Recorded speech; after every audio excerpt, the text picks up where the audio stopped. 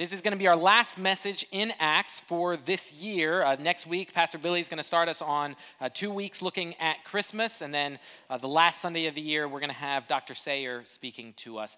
And then next year, we'll get back into the book of Acts. As you're turning to Acts chapter 5, Christmas is a time of traditions.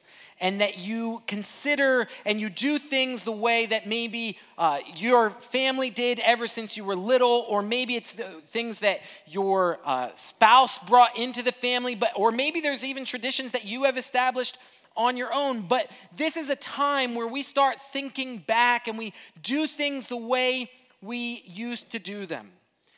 And as I was thinking about this passage, thinking about traditions, I remembered a tradition that we did at my home growing up. It's not a tradition that was unique to Christmas, but it was something that my parents established that we continue to do. As each one of their kids got married, they would give them a gift so that that tradition could continue. Some of you have heard my parents talk about that, but it was something that we called a memorial box. And what the memorial box was, is we had, for my parents, they had a spice cabinet with 2 glass doors. And as different times happened where they saw the hand of God, where they observed God did something incredible, they would find some token that they could put inside to remind them of the truth that God was present, God was powerful, God cared, God saw. As we went through the years, we each had our own little stories that went in there, things that as young children we did stupid things and almost died, and God kept us from dying. So I have a number of ones in my parents' memorial box. One of them here is a pair of camo pants when I was walking through the jungle and got bit by a rattlesnake. Another time was when I was walking, is a bee, and we were walking through very tall grass, and I stepped right in the middle of a beehive. And it was myself, my brother, and 2 cousins, and they counted at least 50 stingers that they pulled out of my face, not including the rest of my body. My brother was over 75. So we have our own little memorials in there. And when we got married, my parents would take the ones that were uniquely from us and put it in here. Now, why would they do that? Because there are certain truths that we need to remember lest we go astray.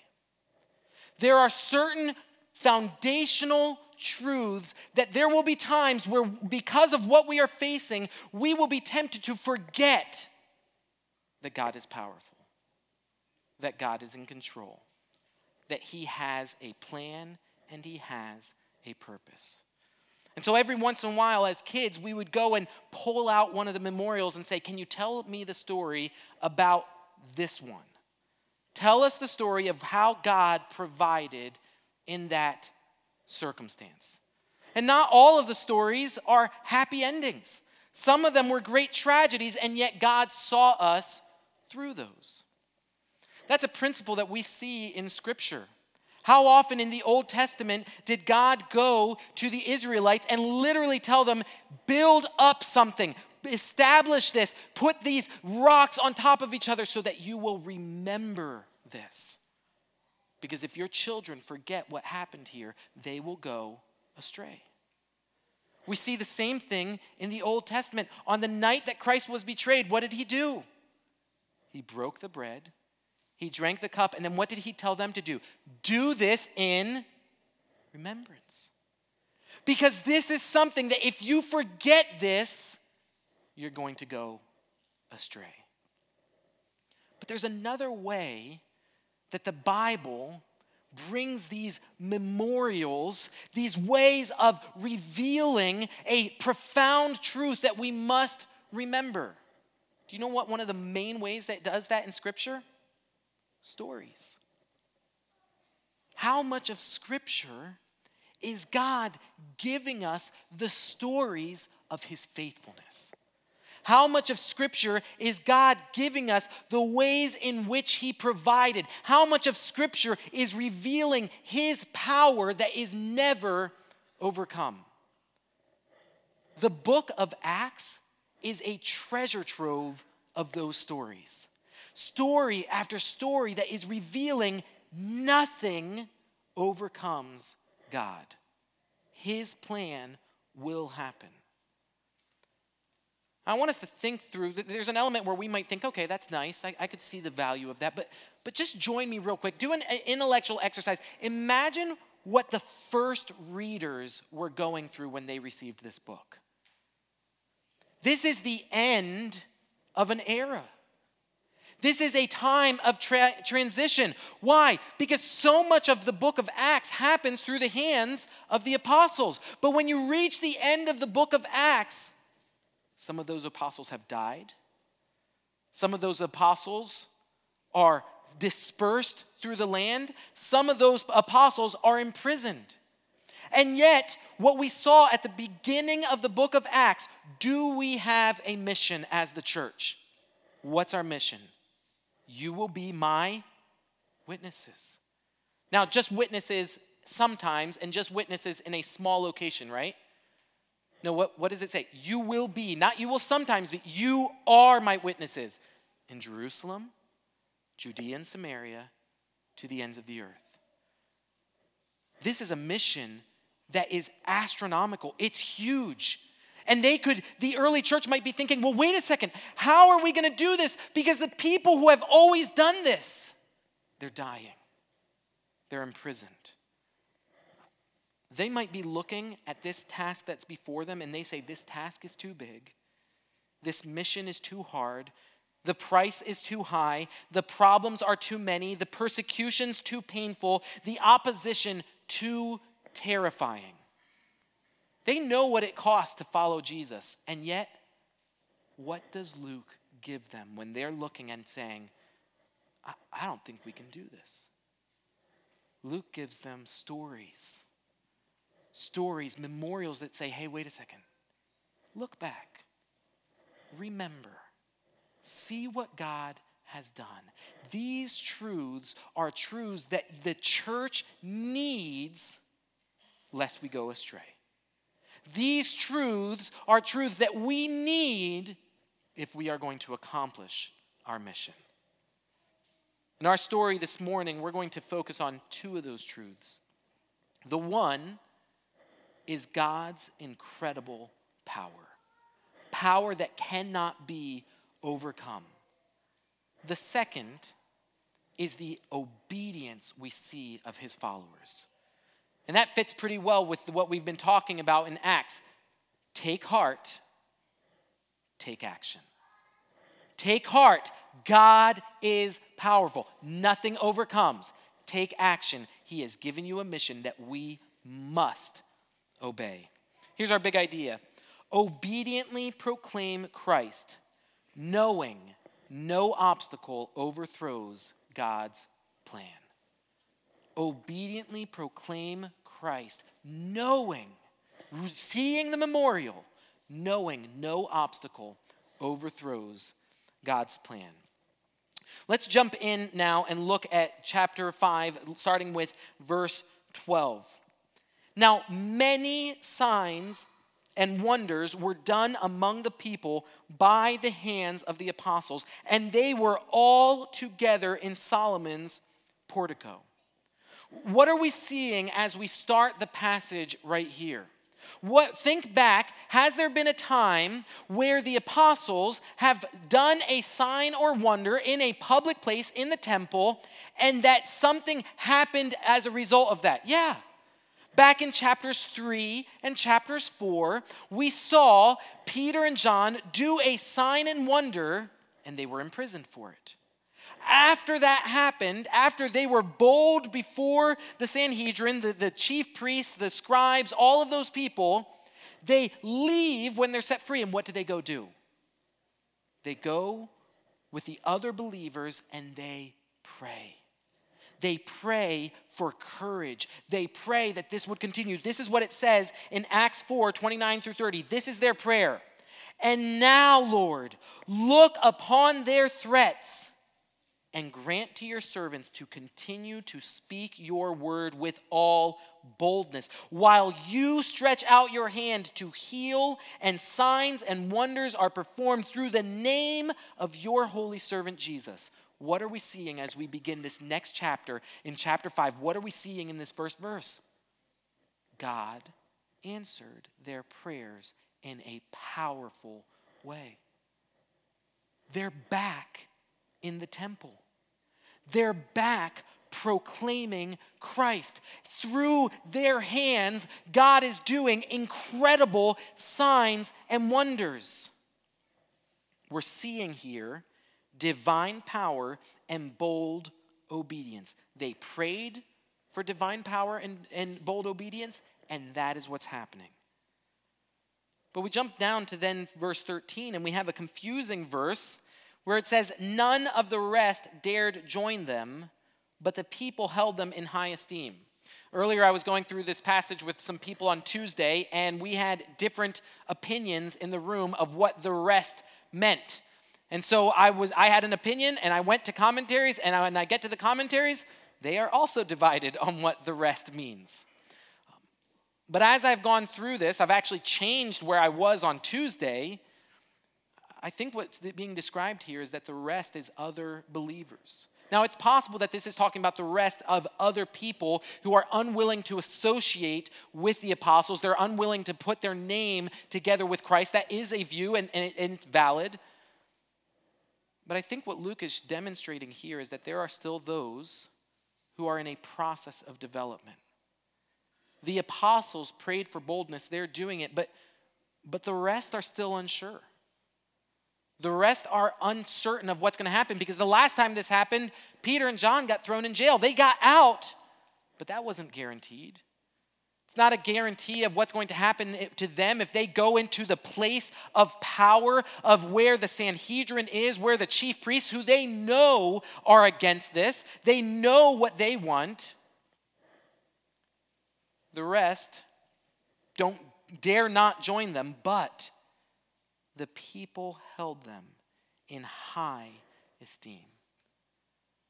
The people at large are seeing the power that God is doing through signs, and they're hearing the public proclamation of the name of Jesus.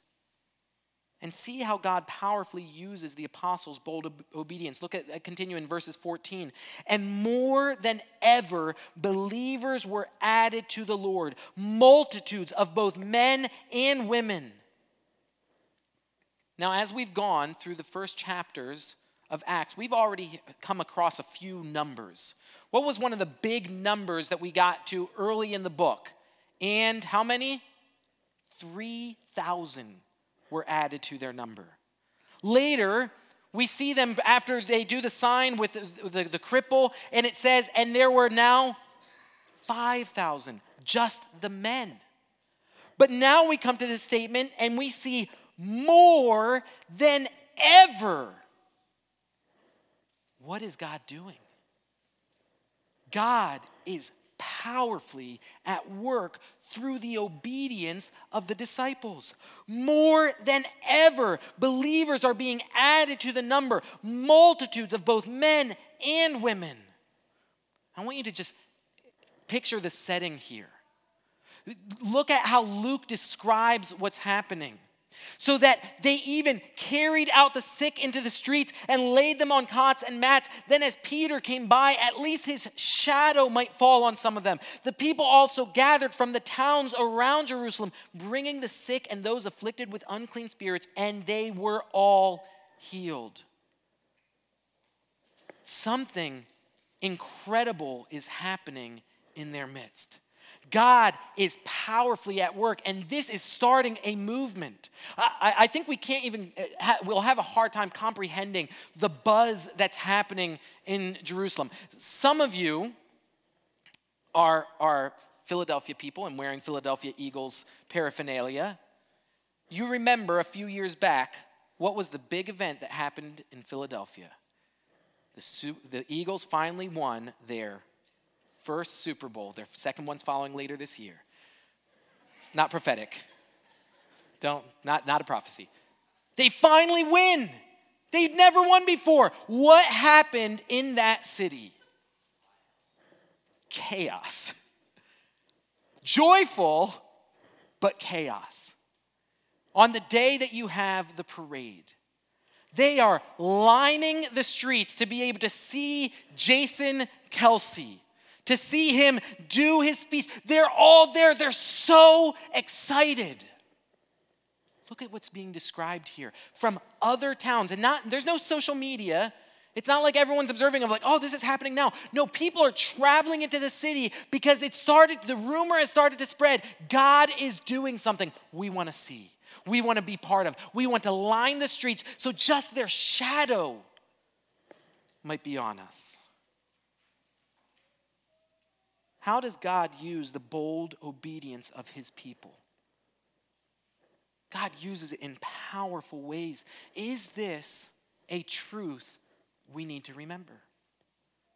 Is this a truth that God powerfully uses the obedience of his people? Is that a truth that if we forget that, we might be led astray? That we might abandon the mission? That we might no longer pursue our purpose? It is. So Luke says, hey, see what God was doing. You know, it's interesting. We've thought a little bit about the perspective of the early church thinking about this transition of what's going to happen to us. I mean, the apostles have kind of always been the guys to do this. And now you're expecting us to continue that? Do you know who felt that before the early church felt that? The disciples. Jesus telling them, I'm going to leave. You can't. What are we going to do? We can't do this. We don't have this kind of power. And Jesus says, don't be afraid. Don't be afraid. I'm going to give you everything you need. It's for your benefit that I'm leaving. Peace I give to you, my peace.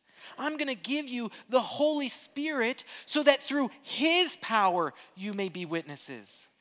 The early church is feeling what the apostles had already felt. But what are we seeing in the story of the apostles? God powerfully uses their obedience. But there's a cost to obeying Christ.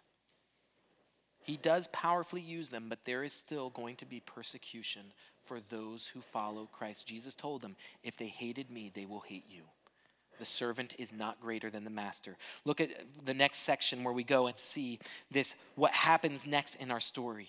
Verse 17, but the high priest rose up, and all who were with him, that is the party of the Sadducees, and filled with jealousy, they arrested the apostles and put them in public prison. Feel some of the tension that Luke's describing. This incredible moment, this incredible display of power, but the high priest rose up. One of the patterns we're going to see throughout the whole book of Acts is that as God's word increases and spreads, we will continue to see greater and greater opposition against it. It will end before Caesar, the greatest power that is known in the world. And it is continually going to grow and grow. Sometimes internal opposition, sometimes external opposition. Here we have this great power. This is the Jewish leader.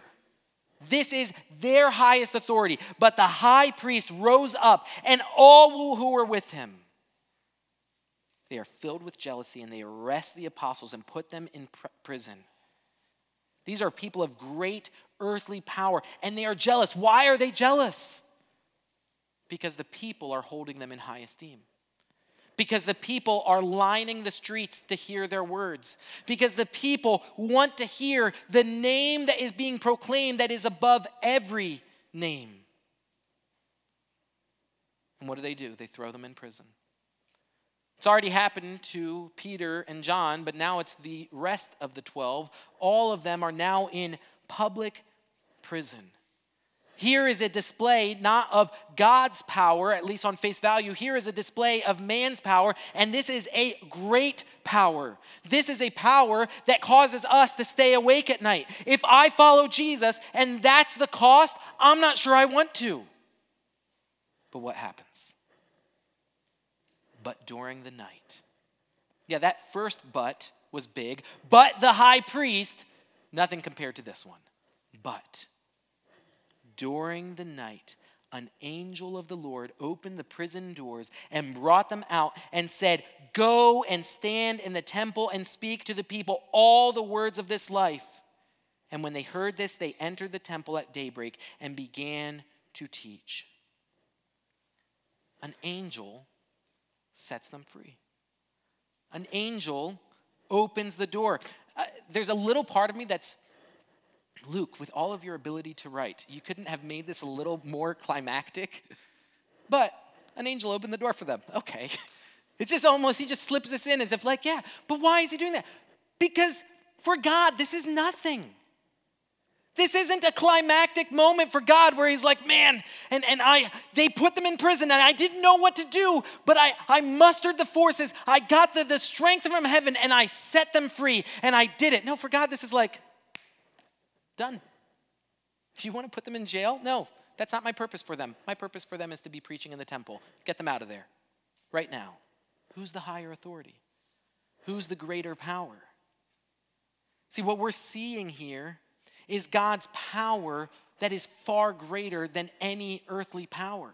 You think you can stop my plan? You think you can stop what I have told them to do? You have no power in this. Get them out of there. Why? Why does he get them out? Because he wants them to go and preach.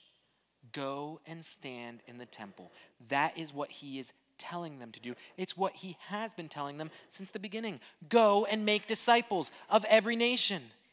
You will be my witnesses.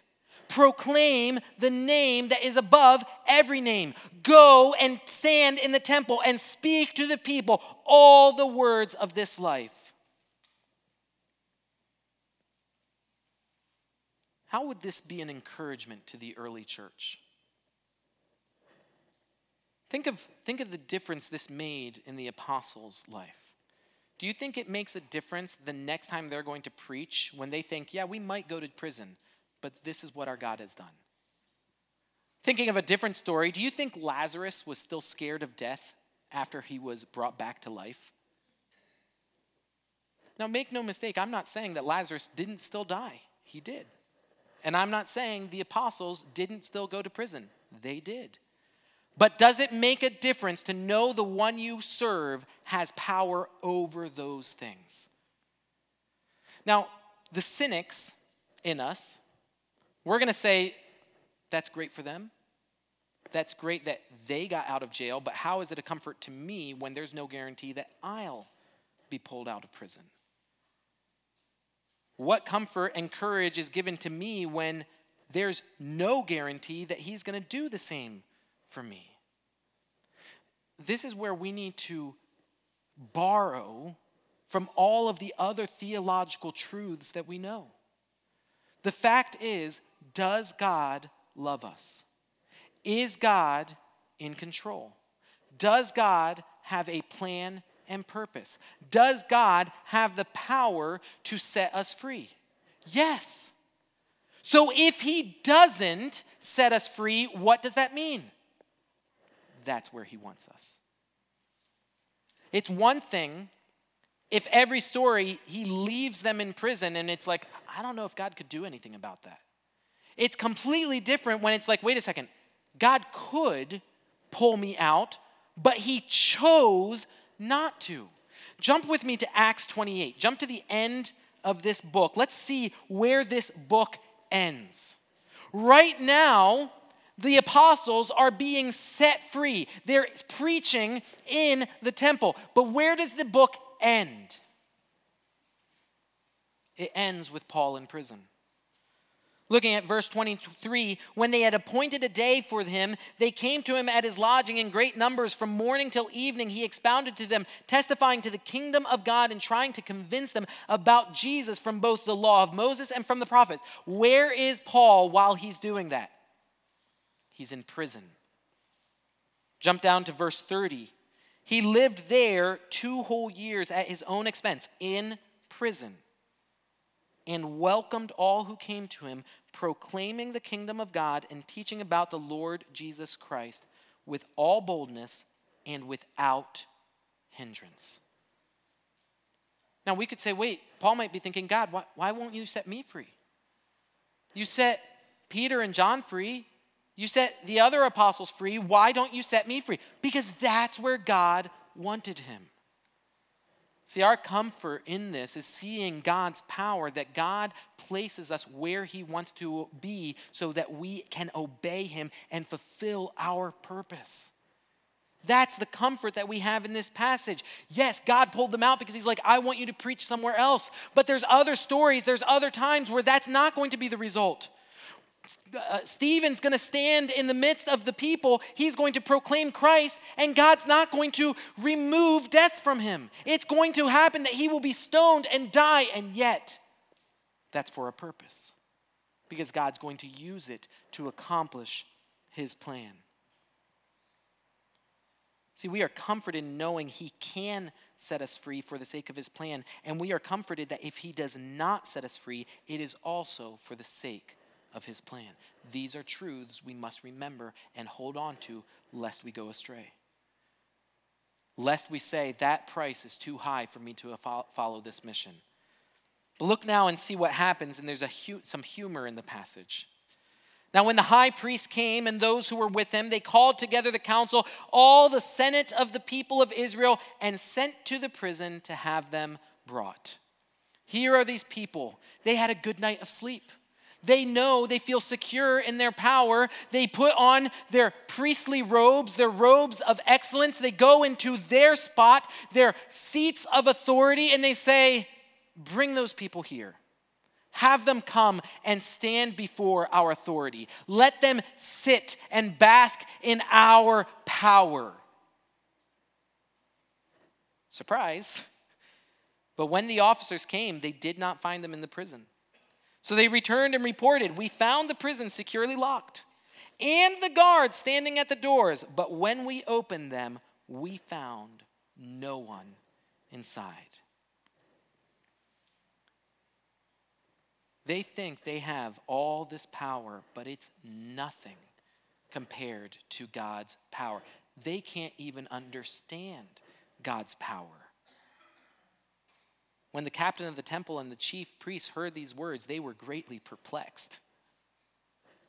They were perplexed about them, wondering what this could come to. In all their power, with all of their authority, they can't even understand what God is doing because their power is nothing compared to God. They cannot comprehend it. This is what it says at the beginning of John 1. The light has come into the world and the darkness cannot, and it's a play on words that John uses, cannot comprehend it and cannot conquer it. It's the same word, but it has both meanings. The darkness cannot comprehend the light. The darkness cannot conquer the light. That's what we see here. They're perplexed. They don't understand. They're wondering what this would come to, and they have no idea what this is going to come to. See, this isn't the first time that this specific group has sought to place their adversary in a sealed compartment with a guard at the door. How did it work the first time for them? Hey, we know what to do. We'll kill him, we'll put him in, we'll put a big stone in front, and we'll put Roman guards at the door. How'd that work for them? This time, door's locked, guards are still there, but they're gone. They have no idea. And now here's the slap in the face. And someone came and told them, look, the men who you put in prison are standing in the temple and teaching the people. Then the captain with the officers went and brought them, but not by force, for they were afraid of being stoned by the people. The audacity of these apostles. We told you not to preach. We put you in prison, and you had the audacity to not stay there and instead to go back. You didn't even have the sense to run away. You were so unconcerned about our power, you didn't even run away when Christ set you free. You went right back to where we found you the first time. The men who you put in prison are standing in the temple and teaching the people. These men are obeying. See, irony in this passage is, who are the people of power in this passage? It's the priests. It's the leaders of the Jews. And yet what emotion words are given to us in this passage? They're jealous. They're perplexed. They're wondering what this is going to lead to. They're unsure, and they're afraid. What kind of power is this? It's a power that's being mocked by the power of God. You have no power. You're jealous of these apostles. You're perplexed at what God's doing. You're unsure where this is going to lead to, and you're afraid of these people that you're supposed to be leading. See, God is greater. The schemes of man are nothing to God. These are truths worth remembering, lest we are led astray. Then we come to the showdown. Because now the apostles, these 12 men, are standing before the Sanhedrin, a group of 70 men, probably then also soldiers there. You have this great showdown, a theme that we've seen throughout the book, this continual showdown between light and darkness. The showdown that Stephen, preaching last week, showed us between Satan and the Holy Spirit. But here we come to the showdown again, and who is going to win? Priests take the first shot, and when they had brought them, they set them before the council, and the high priest questioned them, saying, "We strictly charge you not to teach in this name. Yet here you have filled Jerusalem with your teaching, and you intend to bring this man's blood upon us. How dare you? Who do you think you are? How dare you go against our authority? We told you to stop. We let you free. How dare you go against us? Don't you know who we are?" You continue teaching. It's spreading like fire throughout all of Jerusalem. And on top of that, what you're spreading out there is that this man's blood is on our heads. Notice what they're saying. This man. They won't even say his name. They won't identify his position, that he is the Christ. This man. You intend to bring his blood upon us. You intend to make us guilty. What's the irony? It's a passage we've done before on Easter. What did these men say when Pilate tried to wash his hands of the blood of Christ's death and saying, "I want no part of this"? Matthew 27, 24 through 26. So when Pilate saw that he was gaining nothing, but rather that a riot was beginning, he took water and washed his hands before the crowd, saying, "I am innocent of this man's blood. See to it yourselves." Now, Pilate's wrong. He's not innocent of this man's blood. He was part of this. You can't just say, "No, I'm not guilty for Jesus' death." If you have sin, you're guilty for Christ's death. And all the people answered, "His blood be on us and on our children." And now the apostles are going around saying, "Yeah, you killed him." Whoa! Don't put his blood on us. You said it. His blood be on us. This is the irony. His blood is on them. But it's also the tragedy. Because yes, the apostles desire that his blood would be on them. What the apostles are going to say next is that he came for the forgiveness of sins. Yes, I am trying to see the blood of Christ on you, those who killed him. The question is, are these men who are going to have the blood of condemnation or the blood of salvation? Both are the blood of Christ. But God's blood, Christ's blood that was spilled out, either is on you in a way that condemns you because you have not repented before him and sought salvation, or his blood is on you in a way that saves you. The irony is that they don't want the blood that condemns them, nor do they want the blood that will save them. But you don't get a choice. The blood is on you in one or the other. Even though they tried to reject it, it is on them. But look at how they respond. But Peter and the apostles answered, "We must obey God rather than men." See, all of this isn't about them doing signs and wonders. This isn't even about them being present in the temple. They haven't been banished from any of those. What this is about is what they said the last time. This is about the proclamation of Jesus' name. And what has God told these disciples, these apostles, these Christians, including here, what has he told them to do? Proclaim the name above every name, for there is no other name under heaven by which we are saved. And so the apostles understand, we understand what you're trying to do. See, what they're trying to say is the priests are saying, submit to us. And the apostles say, submit to God. We must obey God rather than men. I really want us to understand the word that Peter uses. Does Peter say, we choose to obey? We will obey? We want to obey? What does he say? We must obey. This is first priority. This is everything. This is not a choice. This is a command. We must obey. And who are they obeying? The God of our fathers raised Jesus, whom you killed by hanging him on a tree. God exalted him at his right hand as leader and savior to give repentance to Israel and forgiveness of sins. This is the God we are obeying. The God who died for us. The God who, according to the Father's plan, was raised again, who even now is at the right hand of the Father. He is the leader. He is the savior. It is through him that repentance is given. It is through him that we are forgiven. Yes, his blood is on you, but we want his blood on you so that you can repent and be forgiven.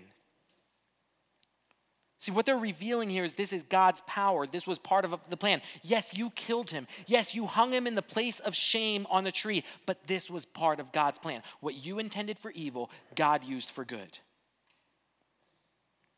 And so then they come back in verse 32 with a return to what they must do. And we are witnesses to these things, and so is the Holy Spirit, whom God has given to those who obey him. What's the implication here? Do these priests have the Holy Spirit? And who receives the Holy Spirit?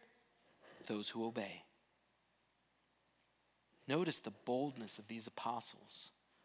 They say, okay, where is the point that is going to reveal the schism, reveal the break between what we are saying and what you are saying?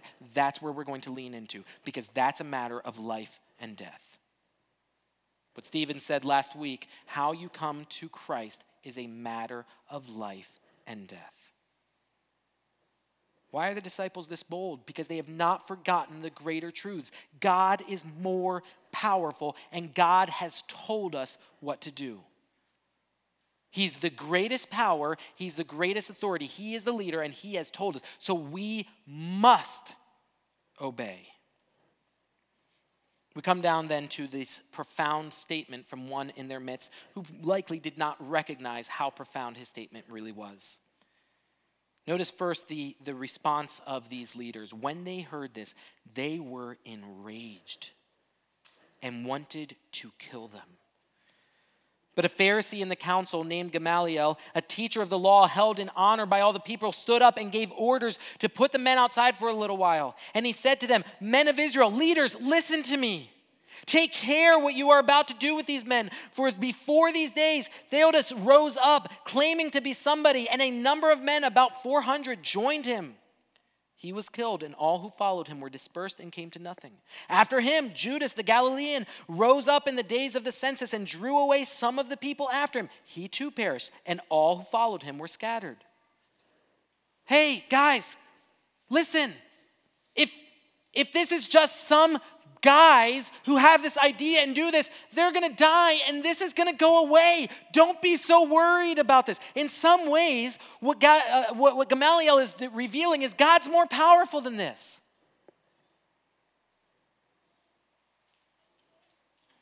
So in the present case, I will tell you, keep away from these men and let them alone. For if this plan or this undertaking is of man, it will fail. But if it is of God, you will not be able to overthrow them. You might even be found opposing them. See, it's a profound statement. The truth of this statement, we can see it even in the historical consideration. If this is of God, you will not overthrow it.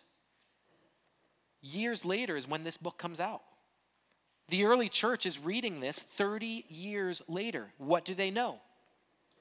It was not overthrown. Gamaliel was right. You will not be able to overthrow it. We see it in the historical sense. But we also, even within the passage, we can see the futility of the power of men.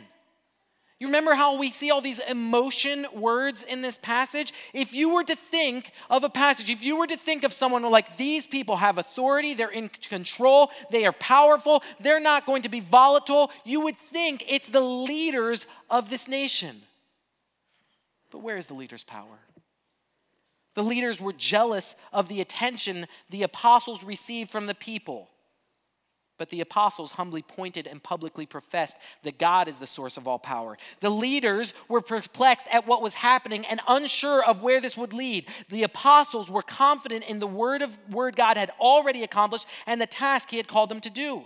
The leaders were afraid of what the people might do. The apostles boldly and publicly proclaimed the name of Jesus and the people's guilt regardless of what the people might do. The leaders were enraged because their authority had been challenged and their sin revealed. The apostles were full of joy because they were counted worthy to suffer dishonor for Christ's name. The leaders perished and their followers were scattered, their work coming to nothing. The apostles lived for Christ and their work was never overthrown, for it was of God and it continues bearing fruit to this day. In the passage we see their power is nothing. Yeah, from our earthly perspective, it seems like they have great power, but the reality is they have no power. But there is a greater way that we can see truth here. Gamaliel gets it mostly right. But what he says, while that is the normal pattern, it is not the eternal pattern. What does he say when people die, what will happen? They will scatter, and that will be the end of it. The reality is when it came to Christ, it was the opposite. Before Christ's death, where did his followers go? They scattered. What was it that brought them back? His death. See, the death of Christ reveals to us the greatest power because the death of Christ takes the problem that no man could ever solve and Christ resolves it. We have assurance of that because Christ is risen. He's alive. And now, the irony is, will the followers be scattered? Yes, but according to the plan. We're going to reach chapter 8, and the people are going to be scattered around the world because that's what was meant to happen. We come then to the end, and we see this mysterious joy. We've seen the power of God that is far greater than any power. But we come to verse 41 and it says, so they took his advice. Now I always find that this next phrase is funny because he says, leave these men alone, do nothing. And then it says, so they took his advice and when they had called in the apostles, they beat them. I'm like, I don't know if you guys really heard what he said. And once again, they charged them not to speak in the name of Jesus and let them go. But the apostles have already proven that they will not follow men. They will not submit to man. They will obey God. Then they left the presence of the council. And here's the emotion. All of the emotions in this passage don't make sense to us. The people in charge are jealous. They're perplexed. They're unsure. They're angry. They're afraid. And then those who are weak in the world standards, those who have just gone through prison, those who have just been beaten, those who have just had the leaders of that day tell them to shut up, they're rejoicing. Rejoicing that they were counted worthy to suffer dishonor for the name. And then where do they go from there? And every day in the temple and from house to house, they did not cease teaching and preaching that the Christ is Jesus. This story here is a memorial of God's power through his people's obedience. We need to remember that lest we go astray. The reality is, probably most of us have already gone a little astray. Where are we publicly proclaiming the name of Jesus? Where is your Solomon's portico that you know if I go there, it is likely I will suffer to proclaim Christ? Where is the place where the authorities of this world are saying, you must not speak? And so you're moving away from it. No one has the authority to contradict what God has said. Now, I want to understand and say, yes, there is wisdom. There is a time and a place. There are times in which it does, depending on your job. But I think we probably too often go to no, but that's not, Christ would never ask me to go against that in that situation. And I would just say, look at what the apostles do. We must obey God rather than men. And no man has the authority to tell you not to proclaim the name of Jesus. Do they have authority? Sure. Are we supposed to submit to your earthly leaders and rulers? We are. But they do not have the authority to say, you must not proclaim the name of Jesus. And if you choose to obey, expect God to powerfully work. It might not work in the way that he gets you out of prison, but it will work to accomplish his plan and purpose. And notice the result for the disciples. Think again, the early church, if you're thinking about what the cost is going to be to follow Christ, what are you feeling? Fear, inadequacy. I can't do this. What are the apostles feeling after they go through this? Joy. I was listening to one message, and the pastor made an interesting statement on this. Do you think we lack joy because we lack the action of proclaiming? Is maybe the reason that there is not more joy in our life because there's a lack of proclamation of Christ?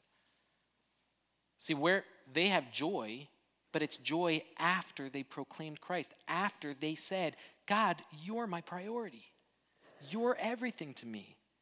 And God, if I get to suffer because I'm choosing to follow you, thank you. This is a joy that does not make sense to the world, but they are overwhelmed with joy because they're suffering.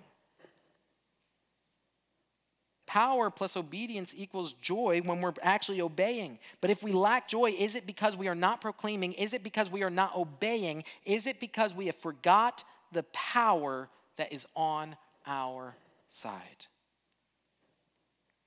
See, we have a mission. We have a divine purpose. So the question is, how are we doing? How are we doing on this mission? Because that baton that Christ passed to the first apostles and said, you need to keep doing this. As the Father sent me, so I send you into the world. Go and proclaim me. And those apostles went to the early church and they said, as we received from Christ, we pass on to you, go and proclaim Christ. And that church went on and followed and passed that on to other people. And there is, what we've said before, an unbroken line from Christ to the apostles to the church to you where you are sitting right now. Someone took that and said, that is a mission that must be done and I will pass it on. And it continues unbroken to where you are. Don't drop the baton. You'll be tempted to. But look at the memorial. Look at what God has done. See his power displayed. It'll be hard. The task will feel too big. The mission will feel too hard. The price will often seem too high. The problems too many. The persecution too painful. And the opposition too terrifying. Look back, remember, see the truth that has already been revealed. We can't do this. This is beyond us, but Christ can. What's interesting in our story is there's only one apostle named. Which apostle's named? Peter. What's Peter's story? Did Peter always boldly proclaim Christ? No. What is Peter known for? 3 denials. 3 times when he's in the court and they say, aren't you with Jesus? No, I'm not with Jesus. That's Peter's story. But look at Peter's story now. If you're sitting here thinking, I can't do that, I'm no Peter. Actually, you might be more like Peter than you think. And let's hope you are a Peter.